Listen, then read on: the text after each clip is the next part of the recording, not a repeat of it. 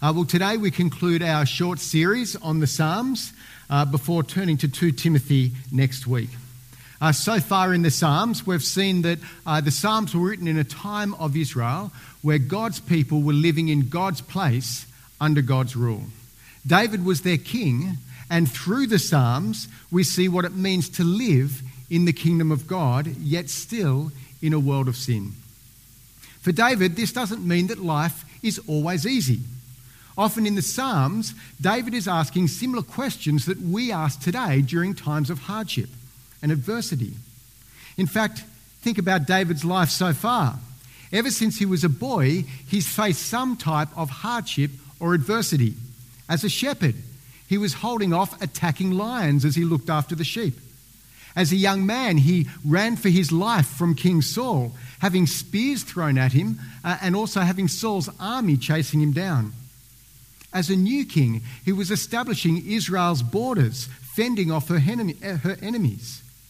And then as an older king, escaping Jerusalem, even from his own son, Absalom.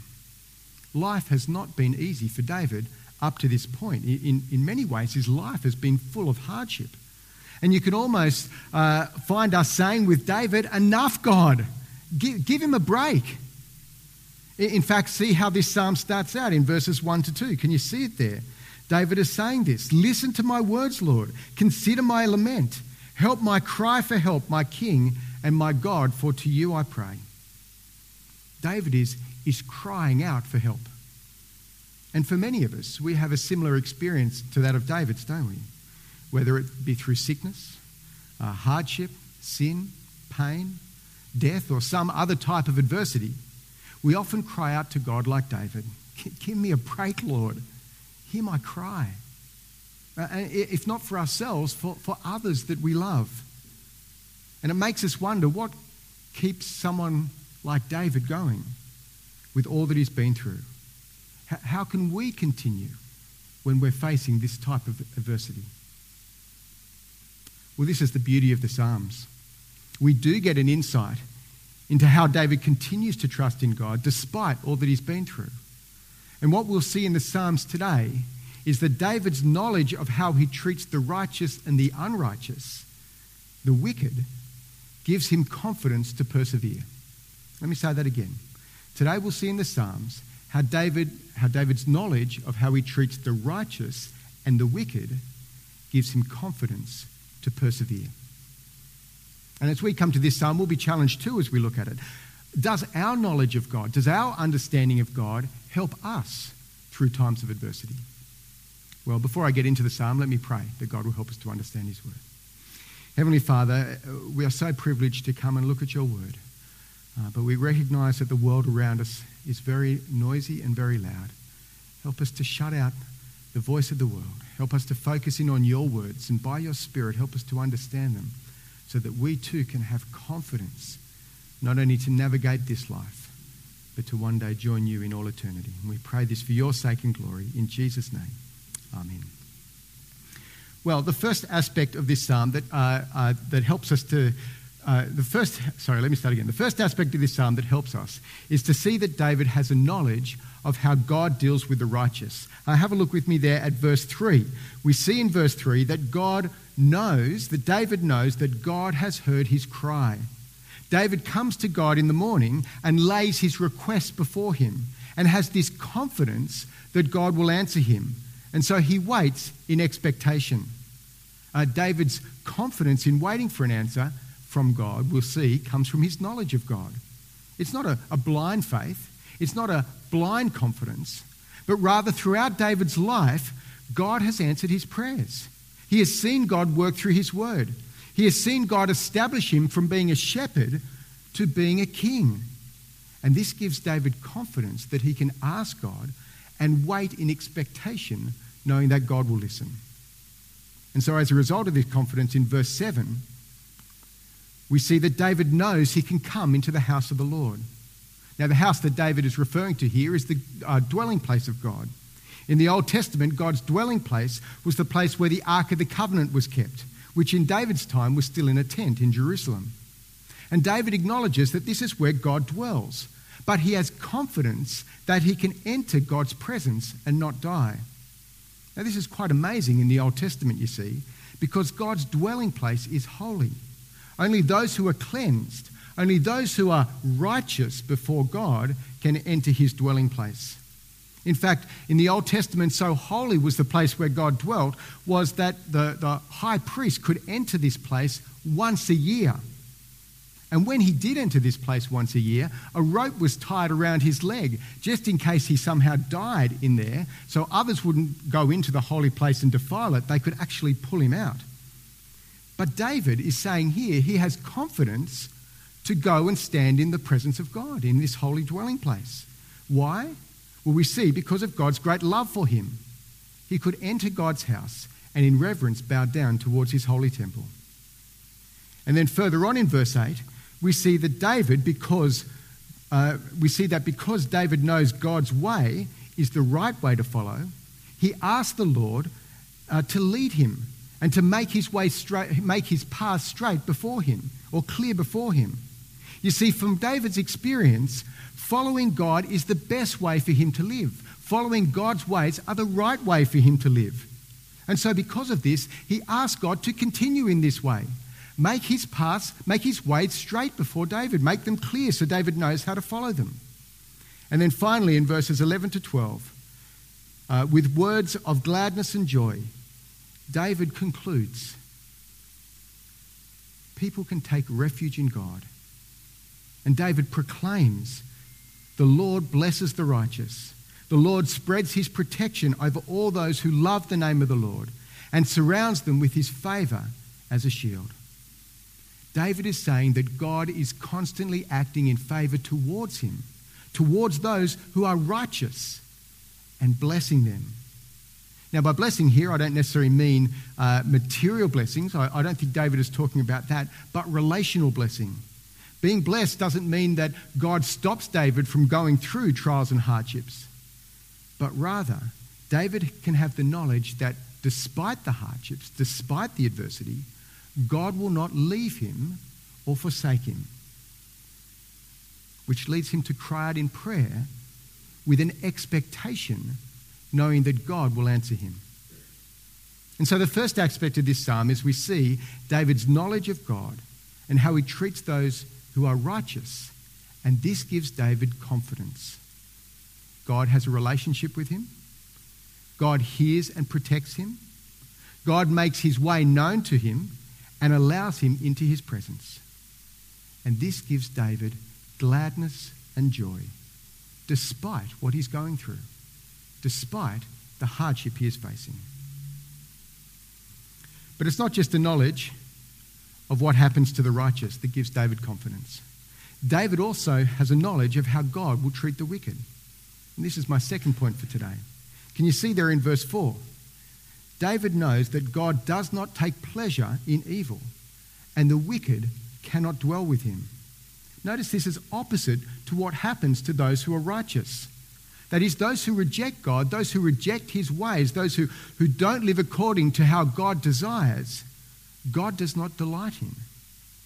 I think there's a sentiment in the world today that those who do not know God, amongst those who don't know God, that God is actually should be accepting of them because God is love. He should be accepting of everyone. But you see, this is not David's understanding of God. In fact, look what he says in verse 5. God hates those who do wrong.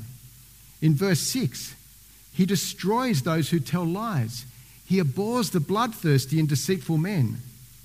And then finally in verse 8, he does not trust their words. These are strong words, aren't they? You know, there's a saying that goes something like this. God hates the sin, but loves the sinner. But I think that this psalm would disagree with that saying.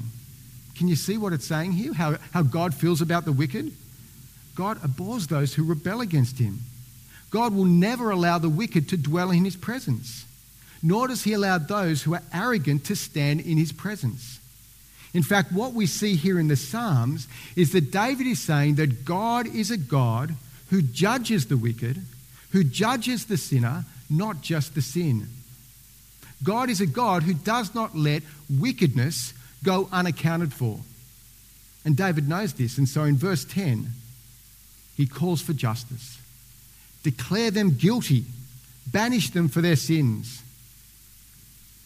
David has this knowledge of God and a knowledge of how the wicked are treated who rebel against him. And it leads him to the conclusion that the wicked must be judged for the way that they're living.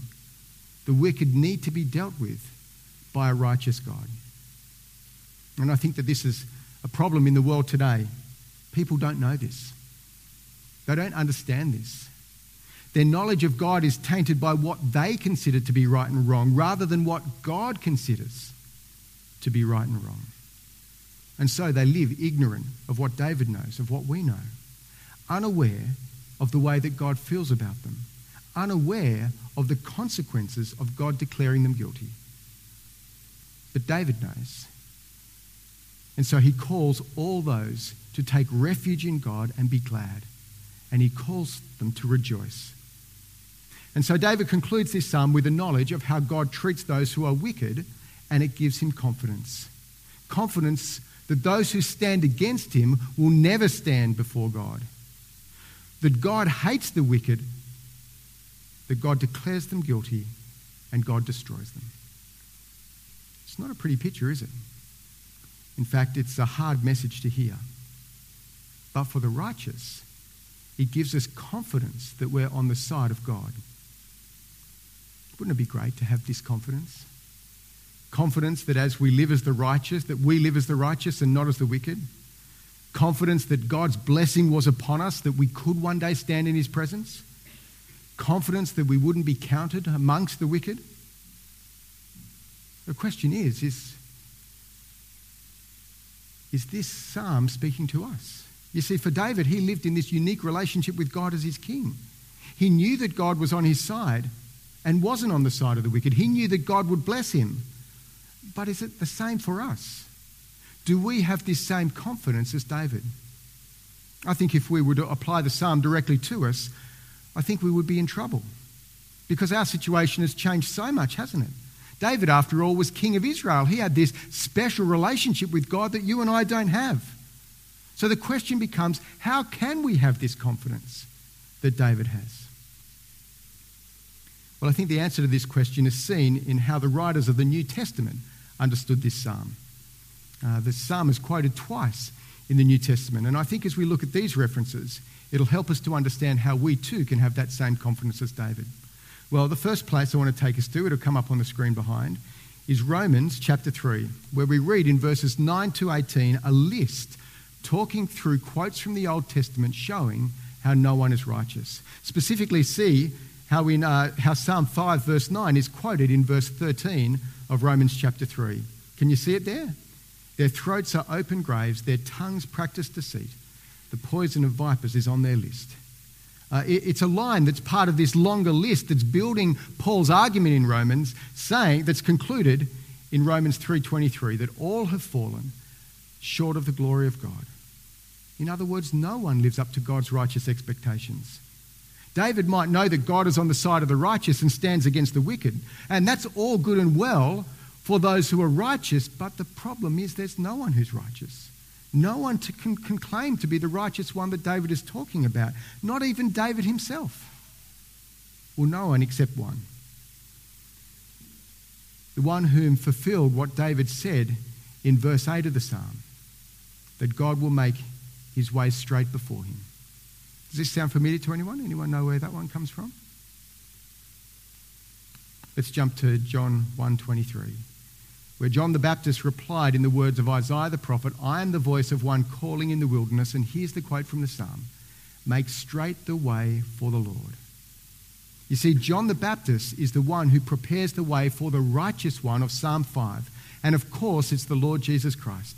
Jesus is the righteous one, the fulfillment of Psalm 5. He was not arrogant. He did no wrong. His words can be trusted, and he did no sin. He lived the righteous life.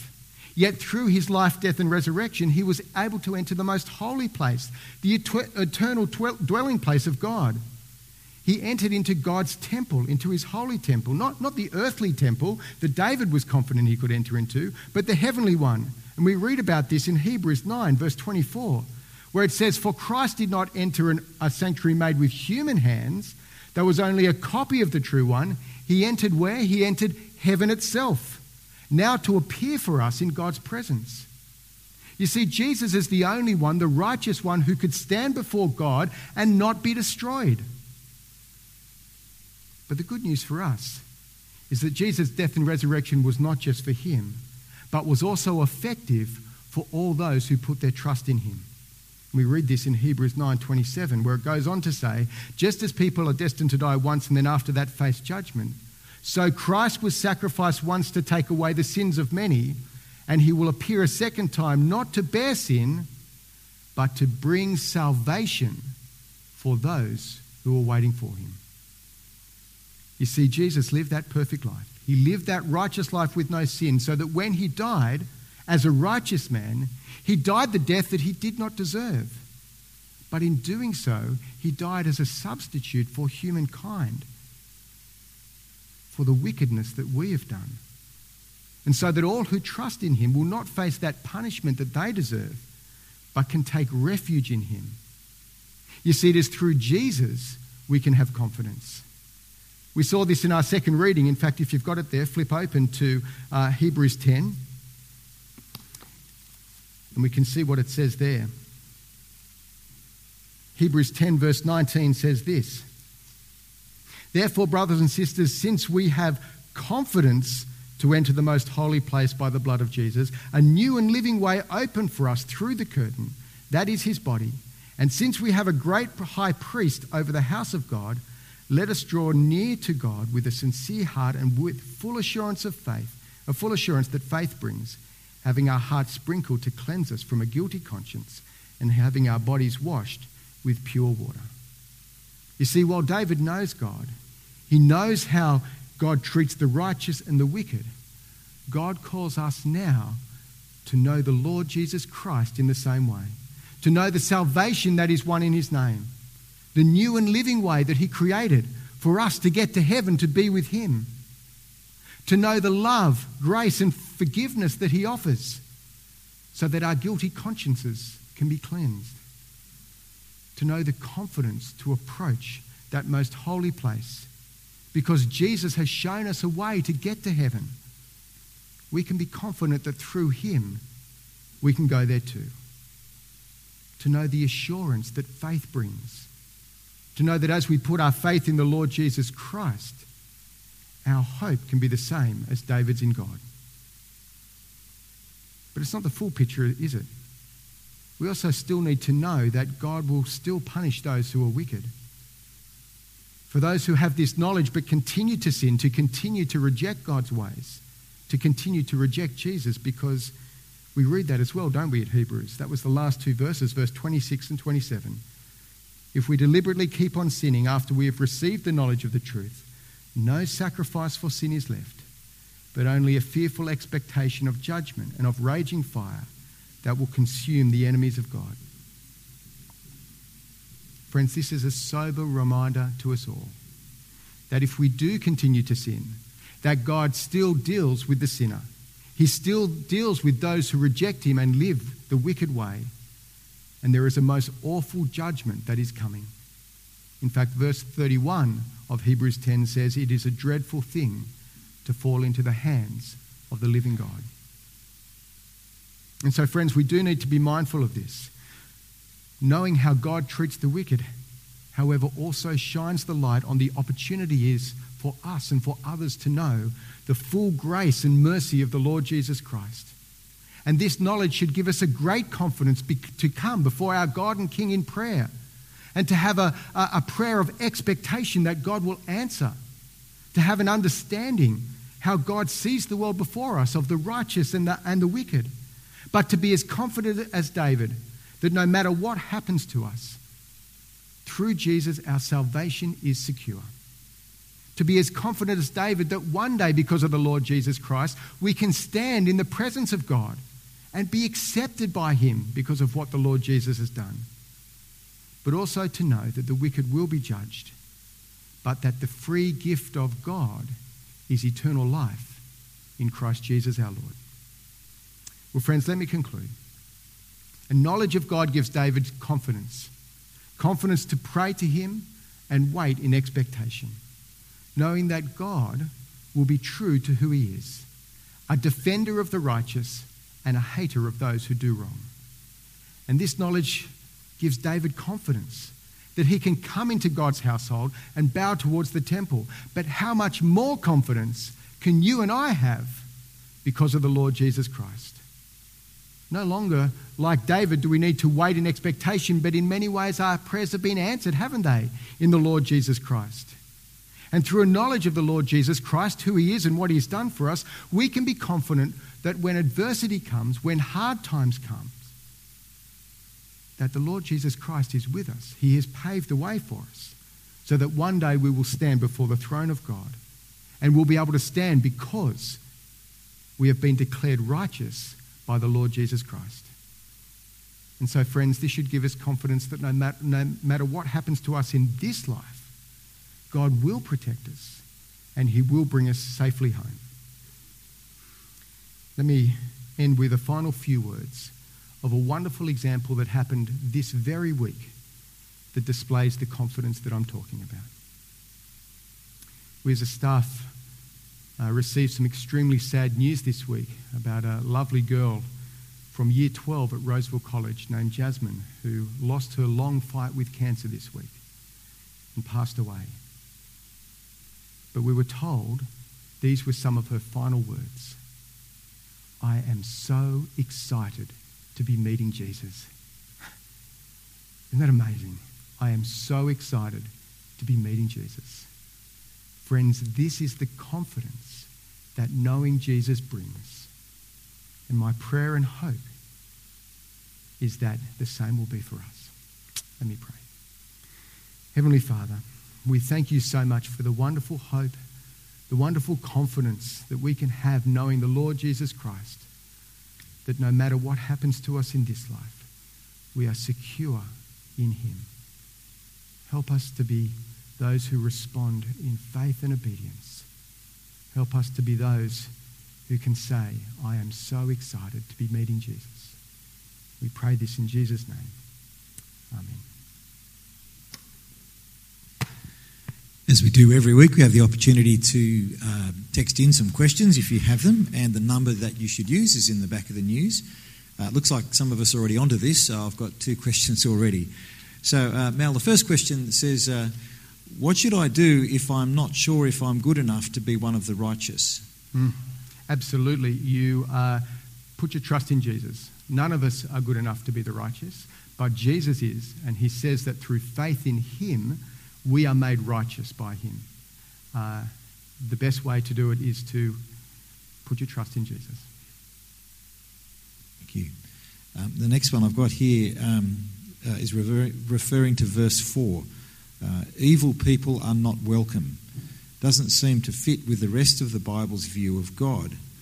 Could it be that some psalms are the prayers of imperfect people in tough situations with imperfect views of God? I think the Bible teaches us that God deals with people who are sinful, people who continue to reject him, and finally one day there is a judgment for them coming. And that is a reality that we need to live with. But God has given us, through the Lord Jesus Christ, a wonderful way to be saved, an offer that we can stand before him, and it all comes through the Lord Jesus Christ. And I think that's what I was trying to say that the psalm teaches us. The psalm does teach us that God does deal and punish sin. He does do that. But he gives us a way out of that through faith in Jesus. And so there is a way to stand before God, even though we're wicked, and it's through faith in the Lord Jesus Christ. It's through trusting in him.